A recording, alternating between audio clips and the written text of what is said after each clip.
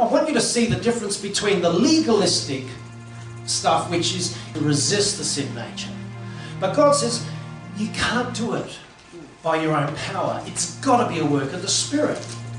And so I see now that there is legalism in trying to be like a good Pharisee in a sense, a good, righteous Christian in your own power. It's got to be a work of the Spirit. Now, the other flip side of that is the power of grace has been, and the grace teachers have taken that too far to where grace is a cover-all, and you, even if you do sin, that's fine because God doesn't see it because you're under grace.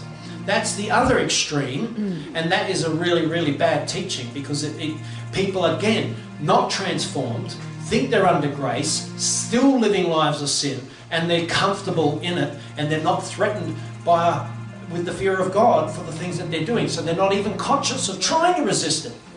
So I'd rather get taught, at least try to resist it, than not to worry because you're under grace now. So, but I think there's a middle road, and that's the one that I want to take, because we've got to stay within the parameters of Scripture. And what that's saying is, it's a work of God in your life. And then it says here in verse 4, everyone who sins breaks the law. In fact, sin is lawlessness. So everyone who sins, Christians and non-Christians, but you know that he appeared so that he might take away our sins. He might take away our sins. And in him is no sin. So in Christ is no sin. No one who lives in him, catch these words now, no one who lives, that means abides in Christ, no one who lives in him keeps on sinning. No one who continues to sin has either seen him or known him. That's powerful. No one who continues to sin has seen him or known him. Is that harder than anything I've said already? If I just said that off the top of my head in a manner of speaking, you would think, oh, now Rob's making up his own doctrine. But this is Bible. Yeah. This is the Bible. If we continue to sin and then they say, oh, that's legalism then. No, that's the power of the Spirit outworking in your life. That's what's expected. Without that supernatural encounter, without that supernatural change, we can't call ourselves Christians, according to Scripture. Because it says here, no one who keeps on sinning has either seen him or known him. Christianity, you can't confess to be Christian unless he's done this work in you. That's why Jesus says, I command all men to repent, to come into a saving grace, to come into the Son, to abide in him and be changed and transformed. Amen? Is this Scripture or am I making it up?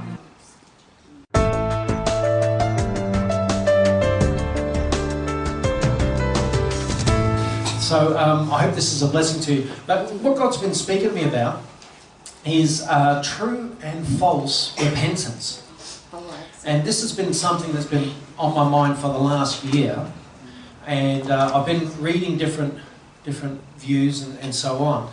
And I'm going to present something today which I think is sadly missing in the church. And we need to really, take to heart, I think, what I'm going to present today, because I think it can really help us to move forward as a church and as Christians as well. So, firstly, how important is repentance? And I want you to look at a few scriptures with me. Acts 17 verse 30.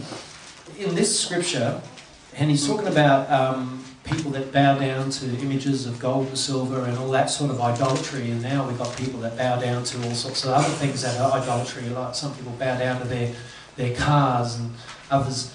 What's interesting is in the Hindu religion, in the lounge room where the chairs were, they would have idols would be in the lounge room, and they would all sit around their idols which are in the corner. Now what's in the corner of the lounge room that we all sit around? The television. It's a similar sort of setting, and that's our idol. And in many respects, everything that we're getting fed from that is manipulating the way we think, the way we behave, and so on. We learn how to be in the modern culture from the TV, don't we? So Acts 17:30, it says, in the past God overlooked such ignorance in relation to fashioning an idol out of timber or something. He overlooked that ignorance, but now he commands all people everywhere to repent. It's not, will you repent? It's commanded that we repent and turn from sin. Now, Acts 3, go back to just a few chapters early, Acts 3, verse 19. Chapter 3, verse 19, that says, repent then and turn to God so that your sins may be wiped out, and that times of refreshing may come from the Lord. Times of refreshing. So, if we have sinned and we've repented, times of refreshing will come, and that he may send the Christ who has been appointed for you, even Jesus. So what that's saying is that times of refreshing follow true repentance.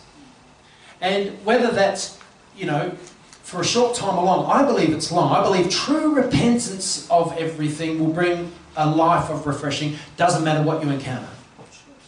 Regardless. Because joy is not happiness. The joy of the Holy Spirit is not happiness, is it? Happiness is part of joy, but it's not all of joy. You can be content in any and every situation, no matter what the situation. I remember there was a story of a man who was locked up in the deepest, darkest cell in a prison for believing in Jesus Christ. And he's way down in this dark pit. It's like being in Tartarus, the deepest part of hell. He was way down there. And they left him there for weeks. I think they just slipped some food under the door. And he said he had never been closer to God. He was like he was in the throne room of God the entire time. And that whole time down there was a blessing to him. He'd never ever encountered God like he encountered him in that dark place, in the bottom of a prison. Because he found his joy in Jesus Christ. He found his hope is in him. Now I don't want us to have to get locked in a deep dark cell to get that joy. You can get it living on the top of the earth as well, on the surface. But Luke 13, verse 3. So just go back a few more books and we get to Luke. Luke 13, verse 3, and it says, I tell you, no, but unless you repent, you too will perish. Unless you repent, you will perish. Without repentance, you'll only see hell. And so the question is what is repentance, isn't it? If you don't repent, you perish, then we've got to make sure that what we believe is repentance is actually repentance. And that's what I wanted to study today. I think that's important because I've been feeling, God, I really need to repent. Like, it's not just saying sorry to God and going back and doing it again. It's a change, and this is what we're going to be looking at today. So what is repentance? It comes from a Greek word called metanoia. And it means a transforming change of heart. Yes? That is amazing, because I just had in my spirit change of heart. Oh. Wow, isn't that amazing?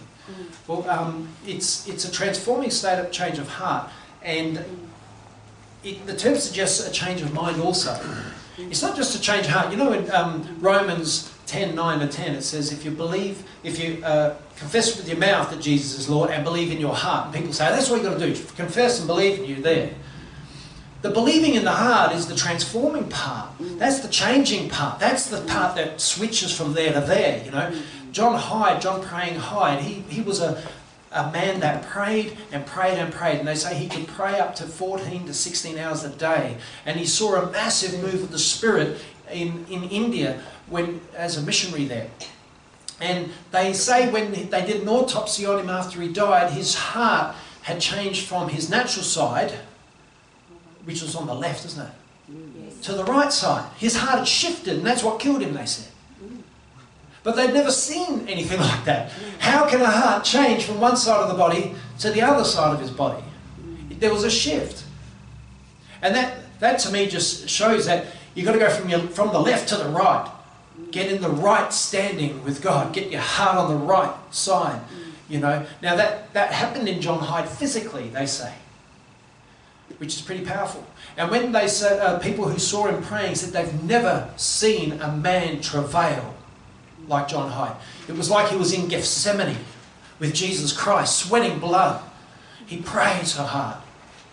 But he saw souls coming into the kingdom in the droves. He was the one that you might have heard. He was the one that started praying for 1 soul a day.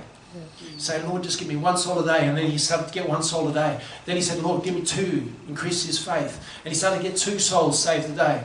And then he started to believe for 4. And it went on like that. And the church grew astronomically with people coming to know Jesus.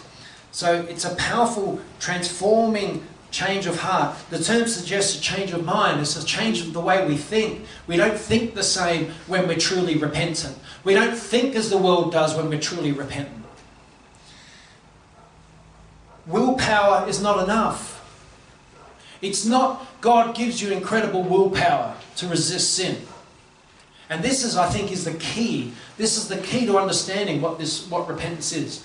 And this is where if you're trying to resist sin by your own strength and you're constantly confronted with it and you're constantly trying to resist it and you're constantly confronted, every day it's back and you're trying again, that means that the Spirit has got to do a changing work. That actually is legalism. That's what people call legalism. They say you're not under grace, you're under legalism. And I believe, in many respects, I've been trying to resist that sin in my own strength, by my own willpower. It's beyond resisting. It's beyond us saying, no, I'm not going to do that. There's got to be some change that is acted on by God. God's got to do it in us. See, when we worship God, we're worshipping a supernatural God. He's beyond the nature of our own, what we're used to, the natural nature of man. He's supernatural. So if there's going to be anything done by God, it's going to be a miracle in the lives of everyone that he does it in. So he's going to do a miracle in you. Now it comes by faith in him, and it comes by his grace coming upon you, and he causes the change in you. And so it's also got to do with godly sorrow, not worldly sorrow. It's got to be godly sorrow for the things that you do, not a worldly sorrow. And I'll explain that in a second as well.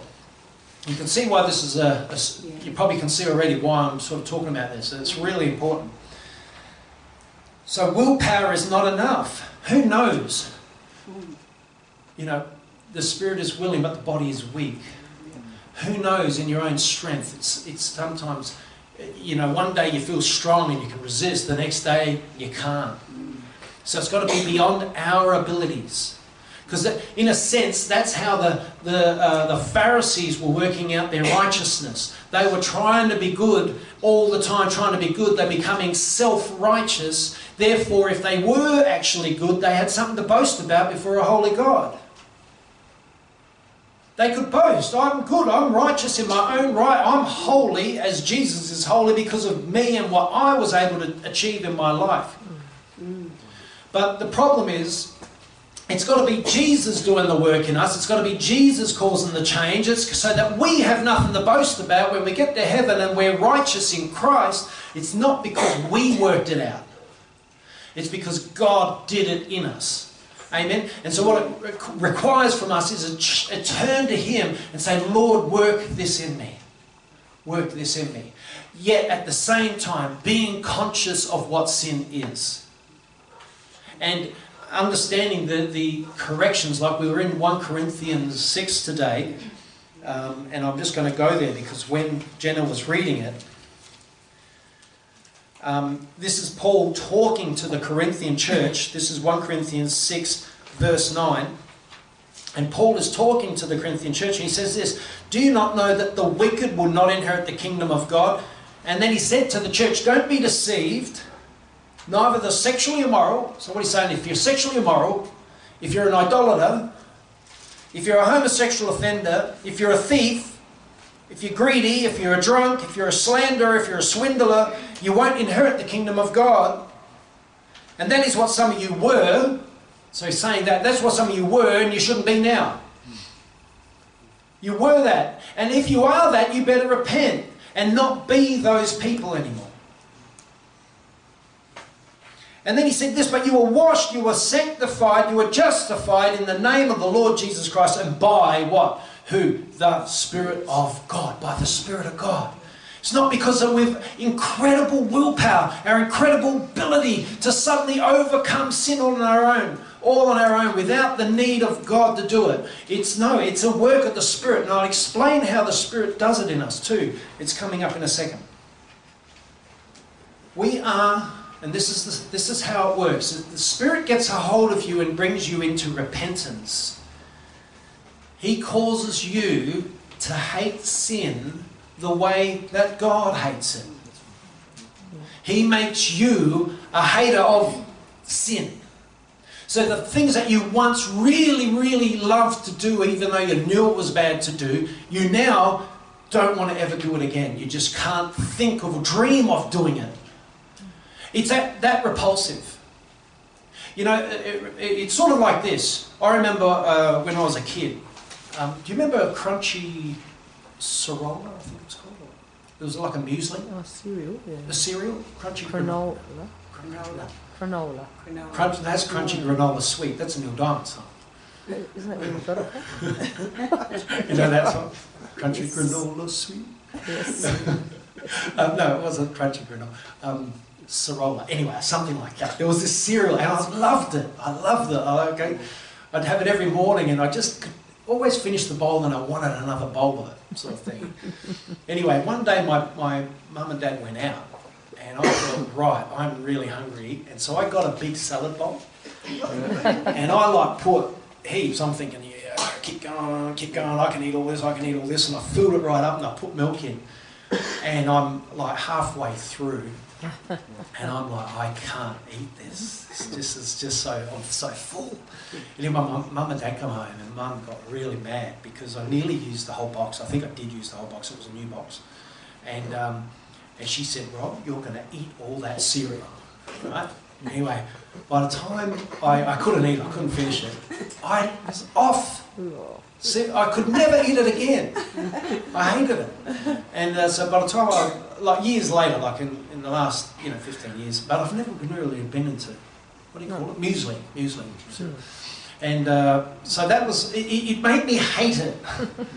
And it was something that I so loved to eat, I now can't even imagine myself eating because I'm completely repulsed. Vina had that happen to her and her sister with Bounties. They bought a big bag of Bounties because they love that coconutty sort of sweet condensed milk sort of flavour. And by the time they ate the whole bag and they were so ill, they can't even to this day, they still can't eat them. But that's what God's got to do in you.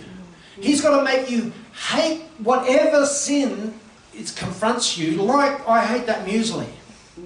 Like Vina hates the Bounties, We've got to hate it. Something that we once loved to be involved in, we now can't imagine ourselves being involved in it because God has made a switch in us. And so what that does, and this is why it's definitely how the early church functioned, it's definitely how God worked in the early church. He brought the church into a pureness, a holiness, where to the most part they were not tempted by sin. Sin didn't have a hold on him. Even Paul at the end of his life said he doesn't yearn after those things. He hasn't got that pull towards sin any longer because he's been lifted out of that by the Spirit of God. And it's not because of anything he can do. And we're going to read that in Ephesians. Let's go to Ephesians. And I want you to see the difference between the legalistic stuff, which is to resist the sin nature. But God says, you can't do it by your own power. It's got to be a work of the Spirit.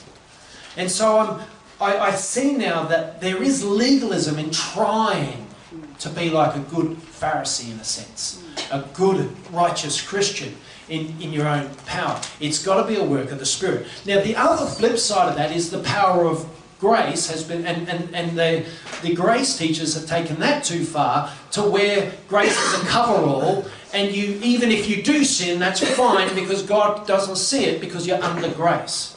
That's the other extreme, and that is a really, really bad teaching because people, again, not transformed, think they're under grace, still living lives of sin, and they're comfortable in it, and they're not threatened with the fear of God for the things that they're doing. So they're not even conscious of trying to resist it.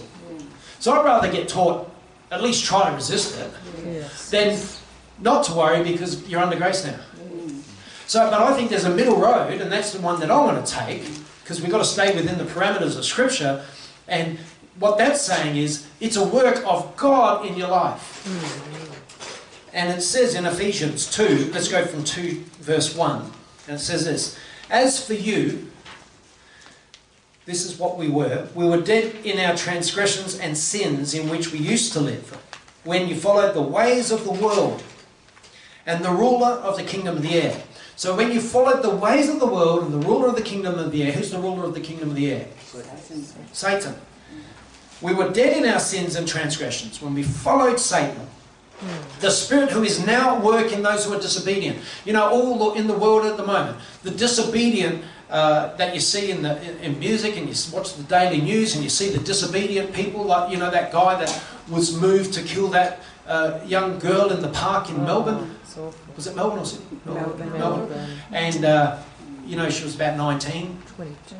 22. Get my facts right. Anyway, something got a hold of him and moved him to murder.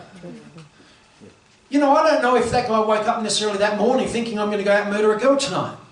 He could have, but the spirit who is at work in the disobedient are doing this. Which is why, it explains why within a few hours of it, he's handing himself in.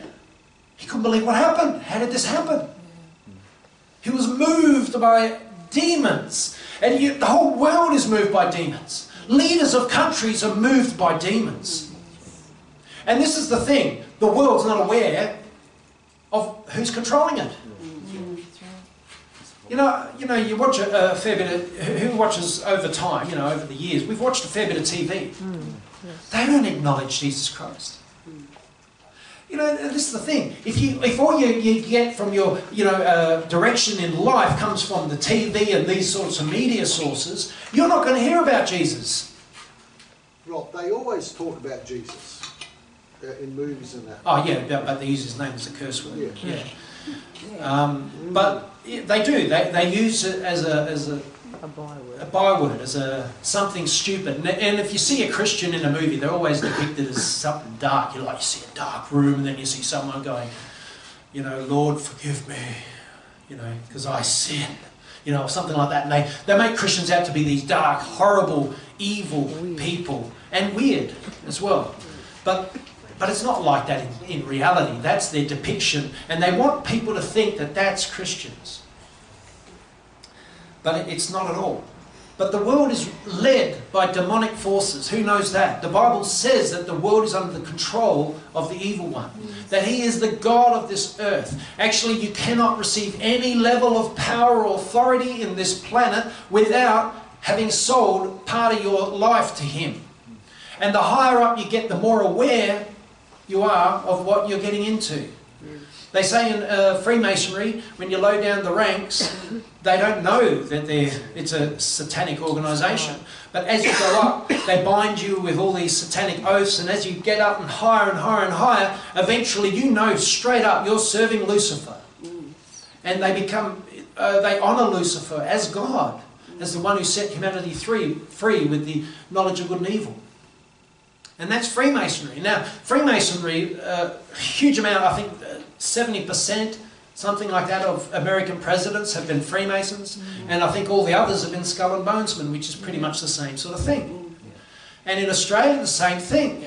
Actually, you can't get to any level of, like, if you want to have a really big and successful business, please don't take this advice right now. If you want to have a really big and successful business, become a Freemason. Shake hands with the devil. And then you will be given riches, power and authority on this planet. That's how you get it. Demonic forces. And as I said, this is why we show these videos about the rock industry and Hollywood and so on. They're all doing it. It's all coming from a demonic source. So it says here, the spirit who is now at work in those who are disobedient. All of us lived among them at one time, gratifying the cravings of our sinful nature. Gratifying the cravings of our sinful nature. Gratifying it, satisfying it, giving the sinful nature exactly what it desires. Like the rest, gratifying the cravings of our sinful nature and following its desires and thoughts.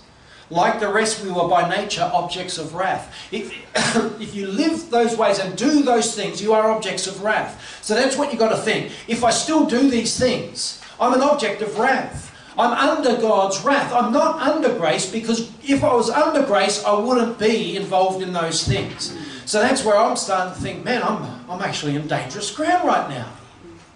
I'm on dangerous ground. And I don't want to do those things. So I have to start asking God, how do I change? Because I'm done with trying to do it myself by my own power, because it doesn't work. There's got to be a hatred in you for it, a disgust for it. You've got to loathe the concept of whatever it is. And that's supernatural. It's got to be a work of God. And it comes through prayer. It comes from the church getting around you and praying for release. Praying to be set free from these things. But because of His great love for us, God, who is rich in mercy, made us, He did it. God made us alive with Christ even when we were dead. Even when we were dead in our transgressions, He raised us up and seated us with Him. It is by grace that you have been saved. By grace. It doesn't say it is by your own willpower that you've been saved. It's by grace. But it's not just that moment where He saves you. It's by outworking that in your life for the rest of your life. Outworking it. And if you do fall into sin, we can come to God and say, okay, God, there's something else now. You've got to help me now. You've got to do a work in me. You've got to break this hold in my life so I don't do it again. And that's where the power of God comes in. That's where the power of God, it's got to be supernatural. It's got to be a supernatural God outworking this. Amen? True.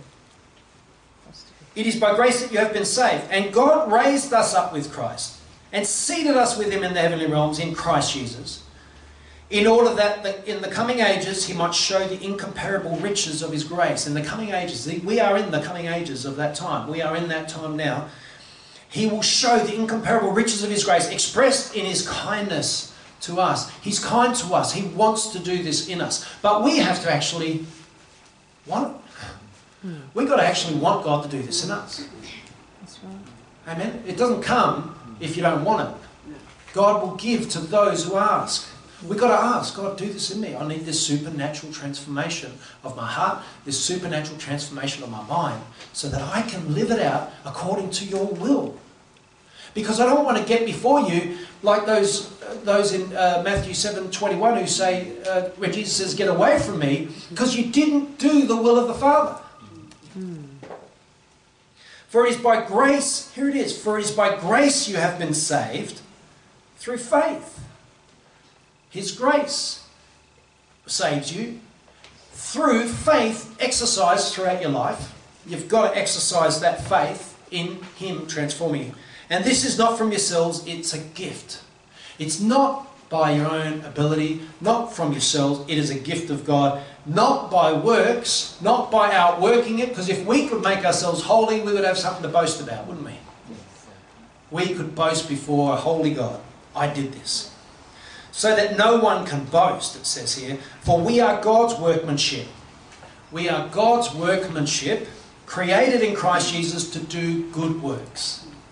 That's what He created us to do. So we have to say, God, make this change in me and create in me a new heart, create in me a new mind, make me a new creature so that I can do good works. So I can fulfill the good works which you prepared in advance for me to do. He's got things for every one of us to do that's suitable to every one of us. But we've got to get in that place with Him so that He can say, okay, now you're there, I'll reveal to you the thing that I've prepared from the beginning of creation for you to do. These things. So I believe a lot of the problem in the church is the church doesn't supernaturally get transformed. The church, you know, to the most part, has not supernaturally been transformed. Therefore, the congregation nearly feels a lot of the time like they're, you know, what can I do for God? How can I actually work out His will? How can I do the things He wants me to do? Is there anything for me to do? But I don't know. I can't answer those questions. It's not up for me to say, well, you've got to do this, and you've got to do this, and you've got to do that, and you've got to do that. I shouldn't have to do that, should I? That's not my job, because Jesus says, I'll build the church. Right? If I start trying to think of jobs for you all, it'd be, come over to my house, grab a sponge. Windows. But it's not that. It's God has in mind the things you're meant to do. And we got to know that there is something. Now this is the thing. When God gets a hold of a man and changes that man's heart, and when I say man, remember, because there's this gender problem at the moment. I mean man and woman. All right, it's plural. It's a term for all of us, mankind, which you can't say anymore either, can you? Mankind. It's humankind now. I can say it probably. Yeah, well, that's right. We will say it. That's what I was taught. That's right. That's right.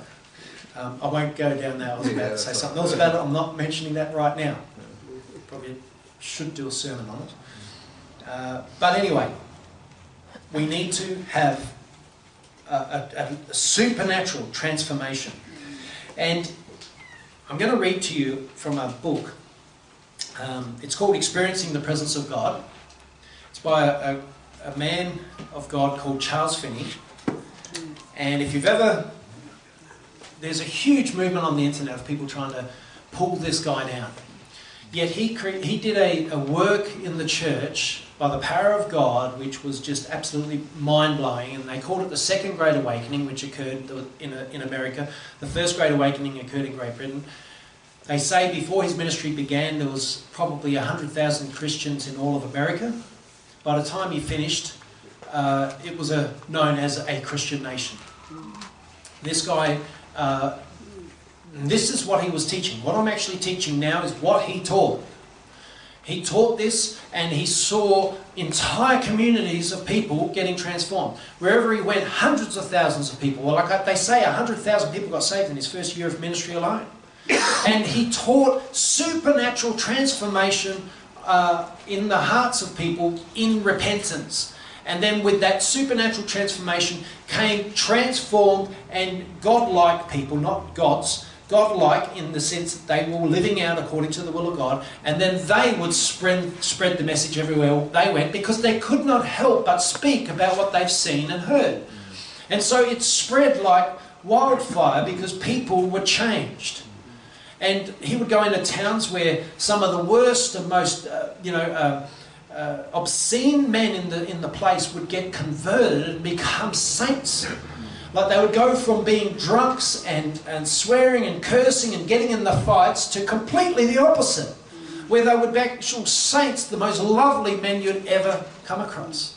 So total transformation. They weren't trying to resist the urge to get into fights. They weren't trying to resist the urge to drink, and they weren't trying to resist it and just become, and they weren't trying to be really nice men.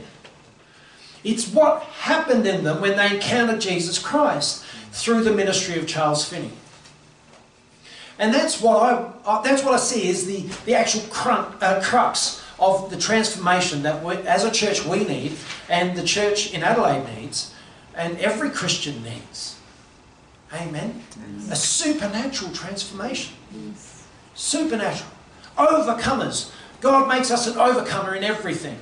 And the way you stay an overcomer is you stay connected to the source. You stay connected to Jesus. You don't unplug. You don't release yourself from that connection. You stay connected. And you stay obedient to the whisperings and the promptings of the Holy Spirit. And you can live out your life righteously by the power of God, not by your own ability. Very important, isn't it? Very important distinction, and it's got to be clear. Because if we don't repent, it says unless you repent, you will not see the kingdom of heaven.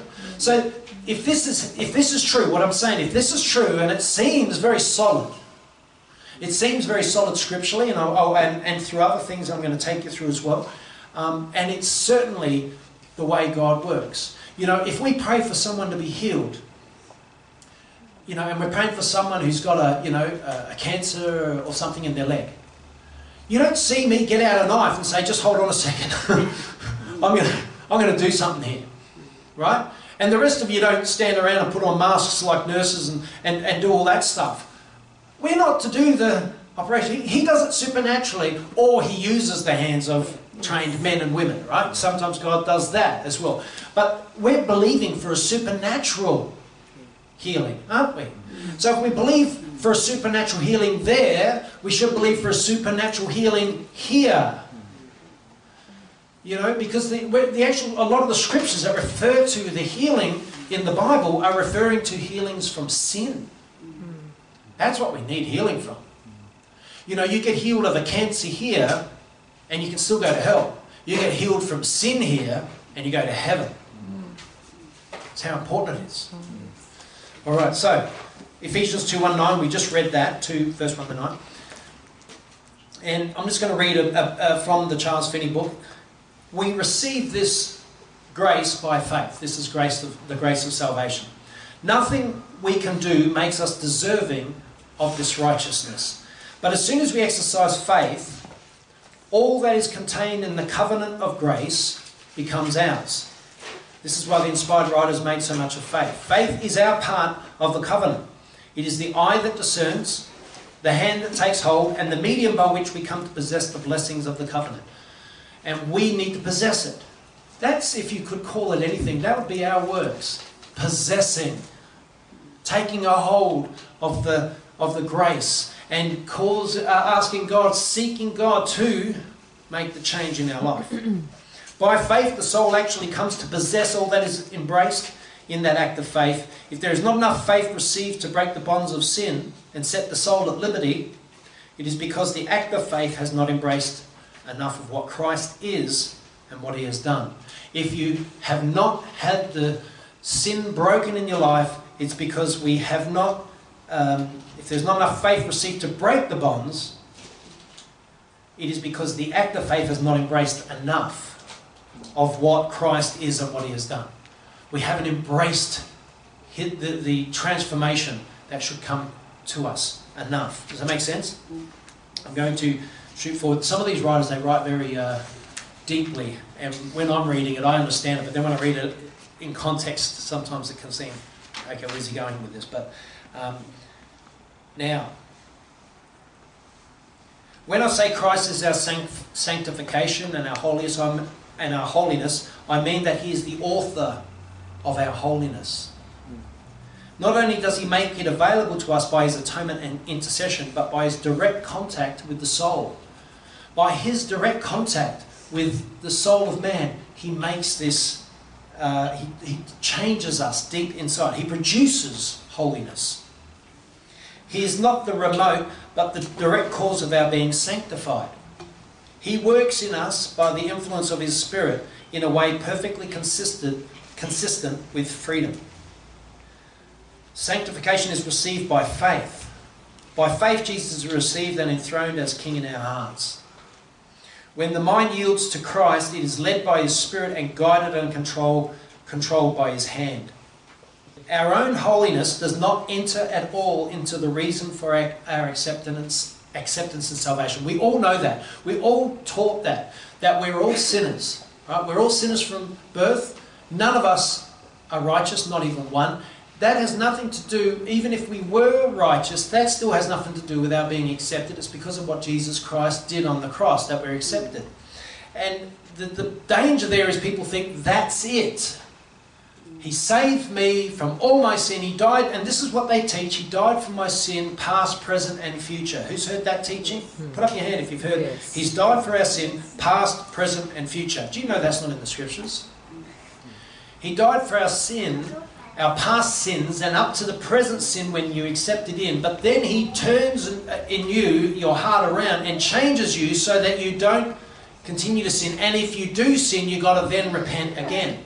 See, that teaching, he died for our sins, past, present, and future, means that no more repentance is needed from the moment you receive Jesus as Lord and Saviour.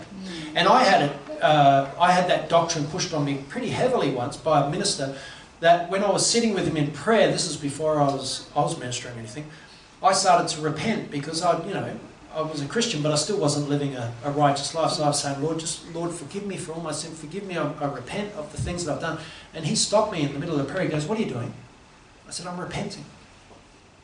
He said, you don't have to repent. You've repented. When you were saved, you repented. But they don't understand. They think you only have to say sorry once. How would that work in a family if you only had to say sorry once? If every time I did, something bad and Venus says, you're going to say sorry. No, I said sorry to you 20 years ago. That's not what it's all about. That's right. And how many of us need to turn our lives around quite often? How many of us, we go through life and we think, man, I'm going in the wrong direction. I've got to turn. That's what it is. It's turning and saying, no more that way. I'm going this way. I'm going the narrow road. I'm going to the road that leads to life. I am not continually getting... Because we get pulled off roads back to that broad road. And the broad road seems really nice.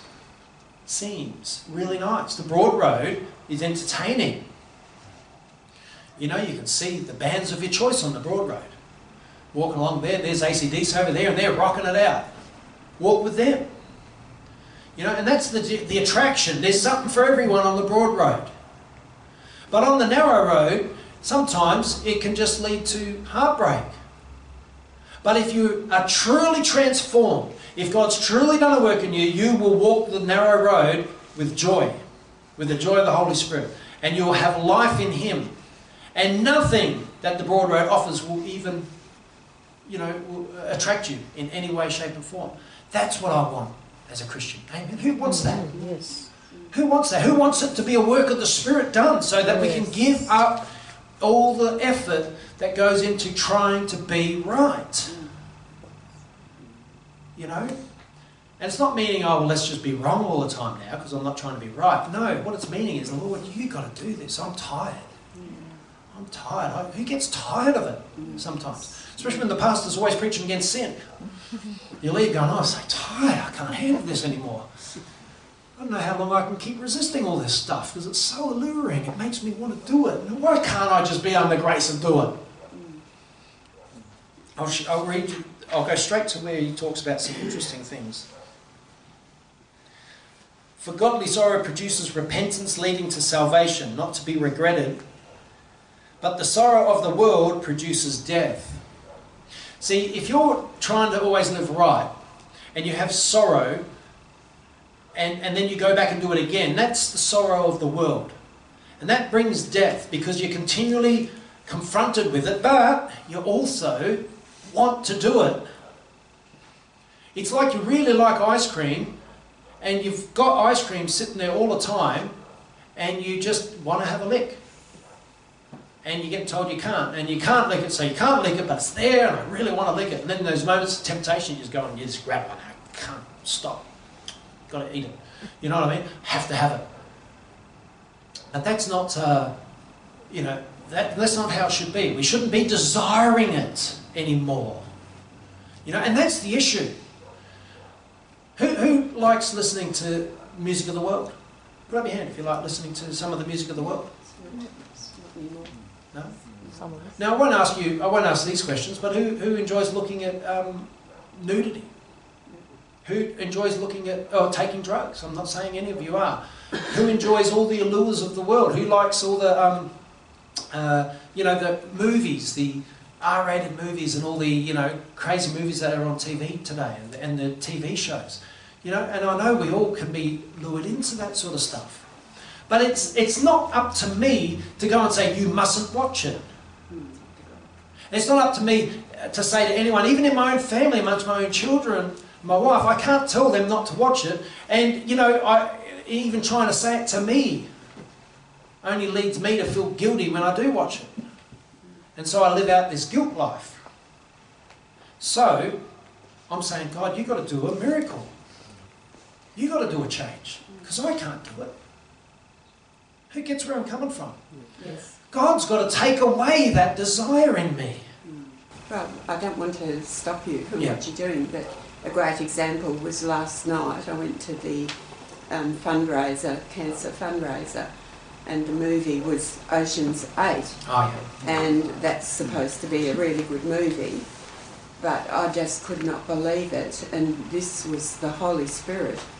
I felt uncomfortable. I didn't like the movie. It was just full of things that no longer interest me, Yeah. and things that, just I didn't really want to be. So that's a work of the Spirit, isn't it? Yeah. That she doesn't actually want to Yes. watch it, and it was uncomfortable watching it. Yes. You know, as a parent, you know, I know when we shouldn't be watching things, when we watch those things with the children in the room. I just couldn't believe my reaction. Yeah, yeah. Well, that's what you meant Yeah. before when you said a change of heart. So this is what we need, guys. God's got to do this work. So the one who truly repents, sin looks very different from what it does to him who has not repented. So if we've repented, sin will look very, very different to us. But if it still looks the same as it did before you supposedly repented, then that's where true repentance has got to be. We've been under false repentance. We've been maybe accepted it through the teachings that we've been taught in years past, and ministers have, you know, not explained what I'm explaining now. And I believe this is apostolic teaching from the days of the apostles. And I'm not saying I'm an apostle doing that. I'm just saying that it's the deep teaching of Christianity that was actually foundational. Because when you put down a foundation, you go deep, don't you? So the foundational teaching has got to be the deep teaching. And if we get this right, the rest of Christianity falls into place. Without it, we can be deceived and live out a Christianity that's not all it's meant to be. And then you wonder, how come I'm still falling for those things? How come I'm still having these problems? How come I can't deal with the things that I should be able to deal with the grace of Christ? How come I'm not like Christ? And we'll have a look at that in a minute. To the one who truly repents, sin looks very different from what it does to him who has not repented. Instead of looking desirable or fascinating, it looks odious and detestable. He's astonished that he ever could have desired such a thing, which is what Fiona was saying.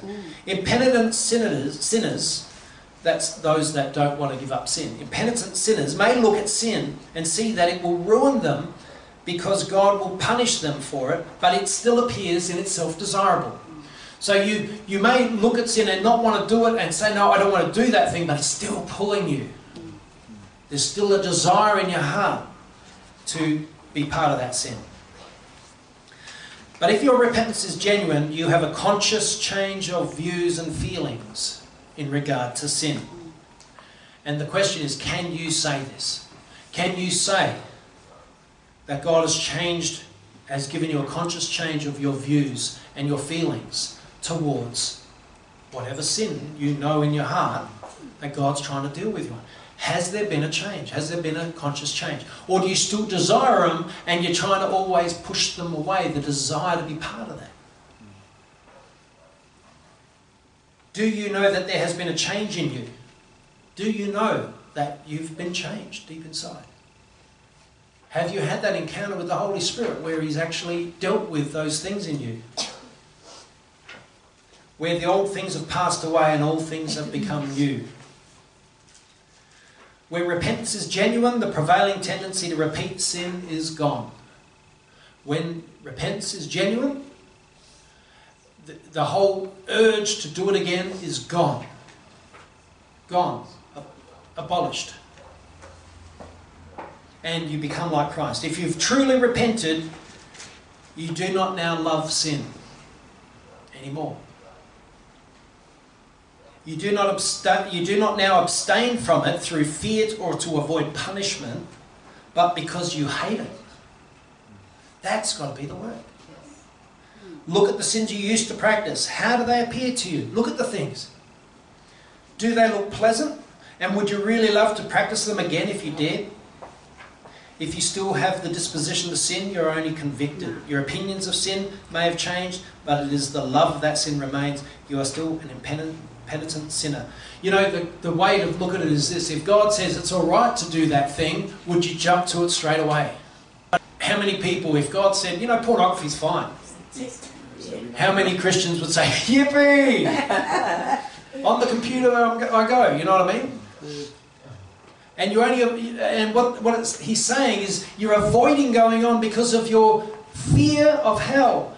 You're avoiding going on because of all that sort of stuff, but not because God's done a work in you. Yes, and you love. Yeah. So we need this sort of a change to take place. Some of us need it more than others.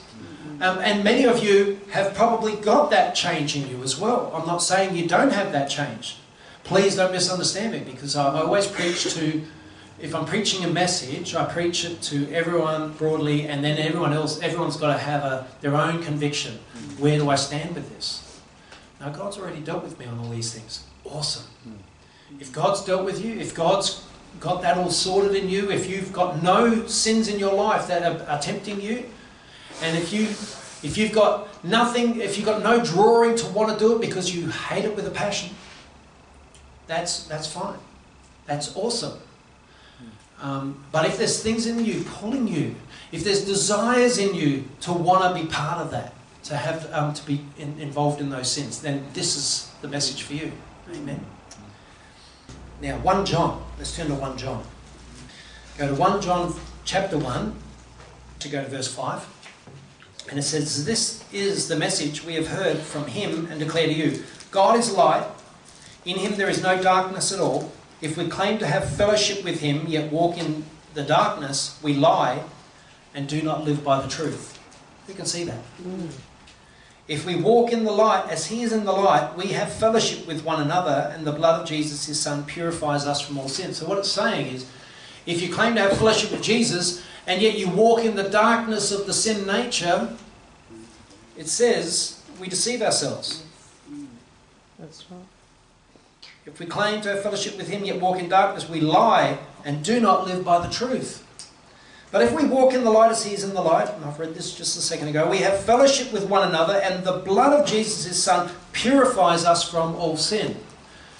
So we've got to walk in the light, but it's not by our own power. If we claim to be without sin, we deceive ourselves, and the truth is not in us. That's before salvation. If we claim we don't have any sins, and I've actually talked to atheists who say, "I don't sin," and then I go through a few sins, so you don't do this. Yeah, but that's not a sin. And you don't do this. Oh, that's not a sin. Everyone does it. I don't sin.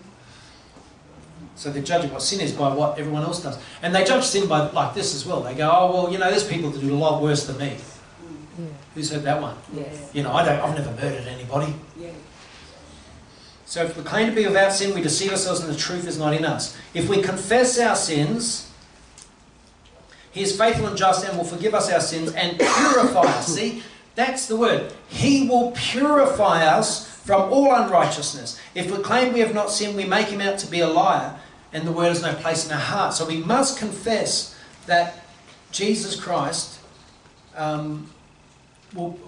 to him that we have sinned and we are sinners. However, let's go to 1 John 3, verse 4. And then it says here in verse 4, "Everyone who sins breaks the law. In fact, sin is lawlessness." So everyone who sins, Christians and non-Christians, "but you know that he appeared so that he might take away our sins." He might take away our sins. "And in him is no sin." So in Christ is no sin. "No one who lives in him," catch these words now, "no one who lives," that means abides in Christ, "no one who lives in him keeps on sinning. No one who continues to sin has either seen him or known him." That's powerful. No one who continues to sin has seen him or known him. Is that harder than anything I've said already? If I just said that off the top of my head in a manner of speaking, you would think, "Oh, now Rob's making up his own doctrine." But this is Bible. Yeah. This is the Bible. If we continue to sin, and then they say, "Oh, that's legalism then." No, that's the power of the Spirit outworking in your life. That's what's expected. Without that supernatural encounter, without that supernatural change, we can't call ourselves Christians, according to Scripture. Because it says here, no one who keeps on sinning has either seen him or known him. Christianity, you can't confess to be Christian unless he's done this work in you. That's why Jesus says, "I command all men to repent."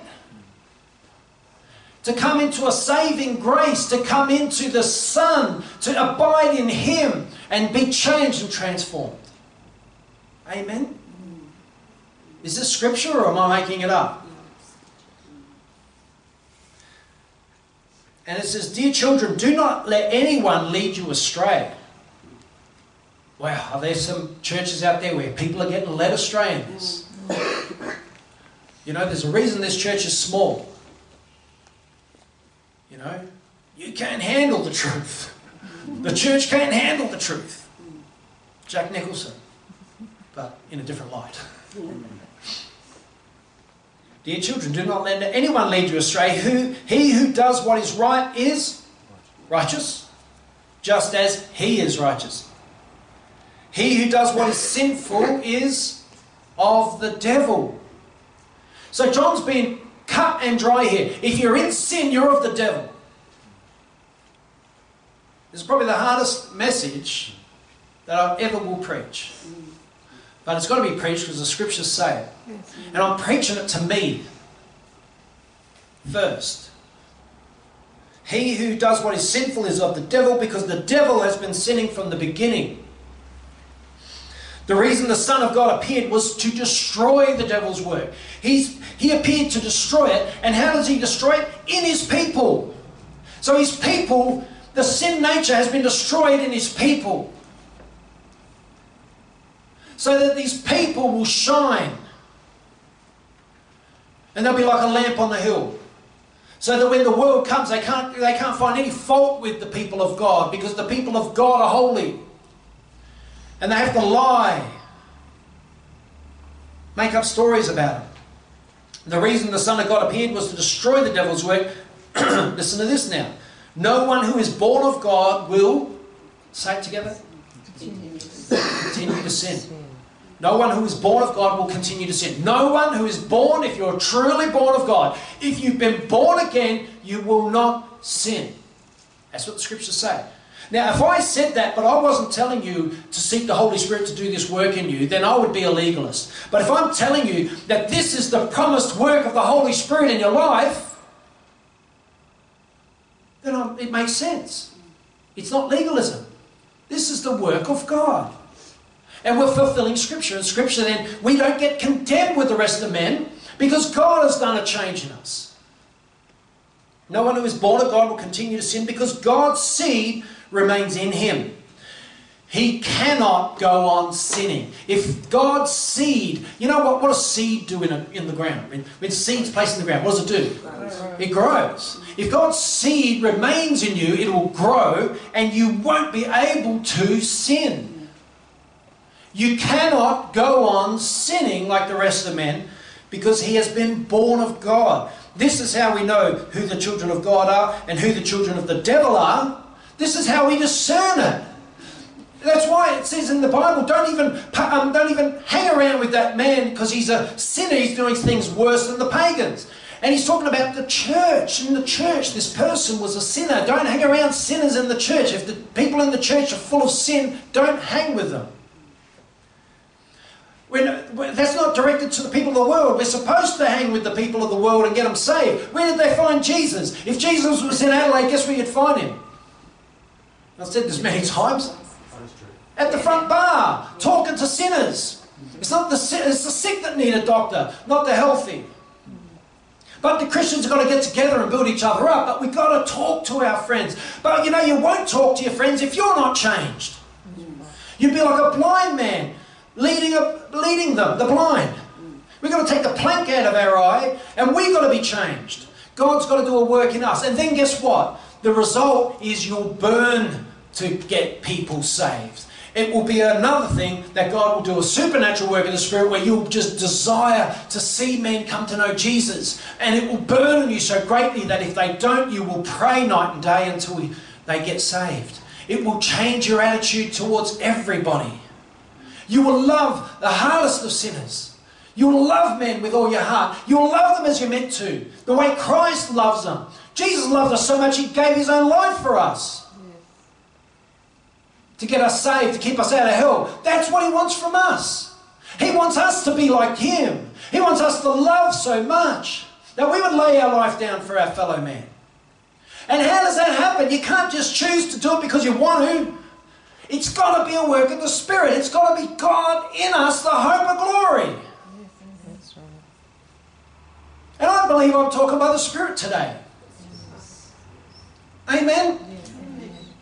This is what God wants for His people. This is the kind of people He wants. He doesn't want wishy-washy Christians anymore. He wants changed, transformed, renewed, recreated, purified, holy, sanctified, righteous. All the things we're meant to be in Christ. And this is how we know who the children of God are and who the children of the devil are. Anyone who does not do what is right is not a child of God.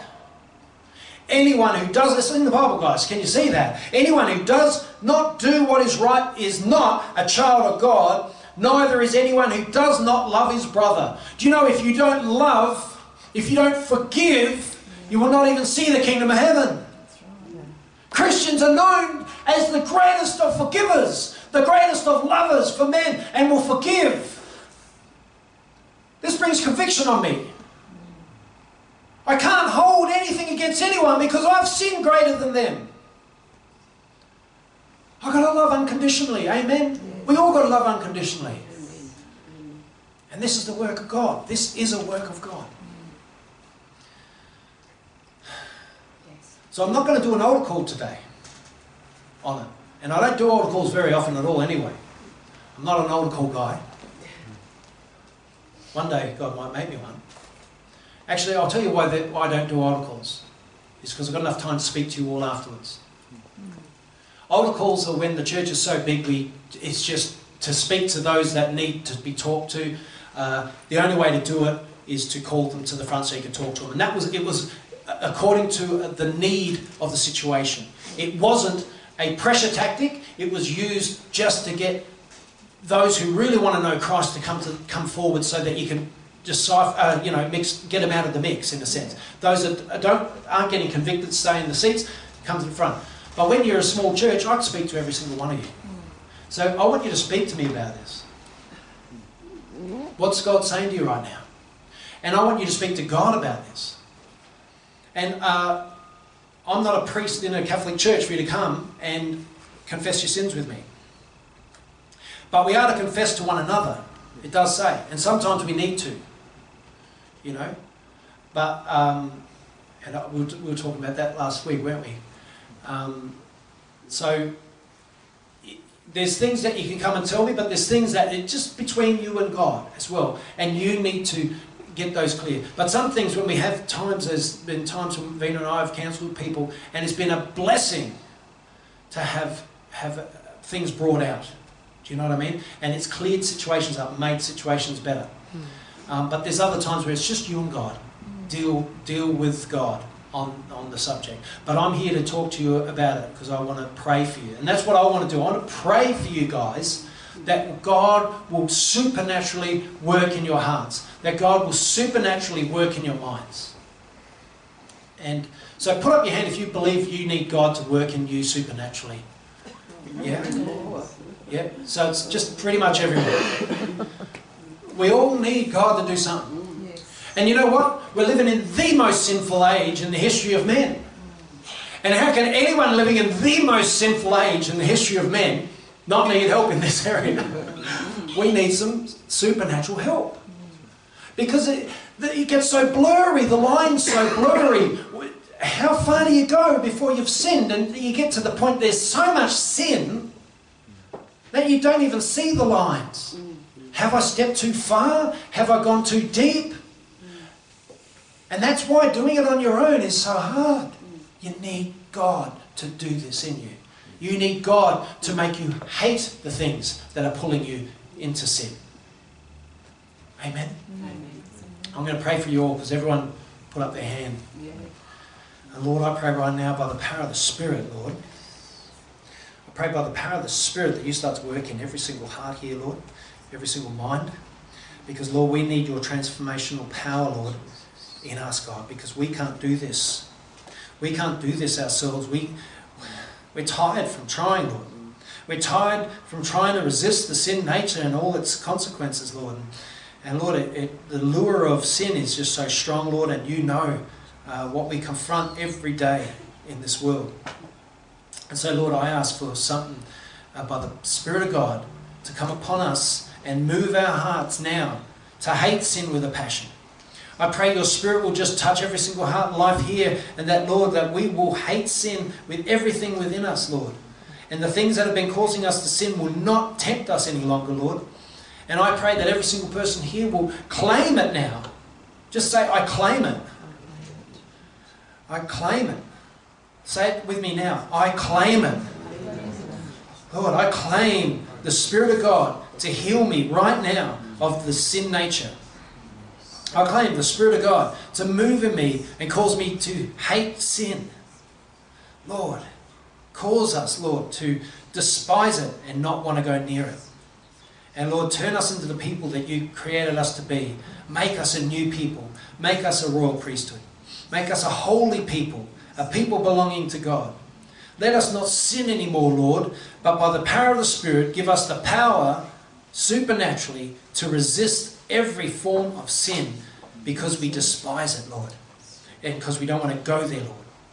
And so I pray you start to do this in every single one of us now, and I pray that you will change our hearts, you'll change our minds, you'll change our attitudes towards prayer, change our attitudes towards reading the Bible, change our attitude towards people, Lord, make us love people, become lovers of people, and it calls us to forgive and let go of things. And God, set us free from all the chains that have been holding us bound for so long, Lord Jesus, and make us a new people, a people born of God.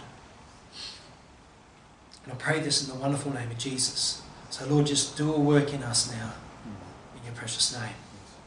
Thank you, Lord, for this thank you, Lord, for this message. Thank you that you put it on my heart to minister today. And I pray that that this message today will be the backbone of the church, and that we will, from here forth, Lord, see lives transformed and changed supernaturally, not by works, but by grace, through faith.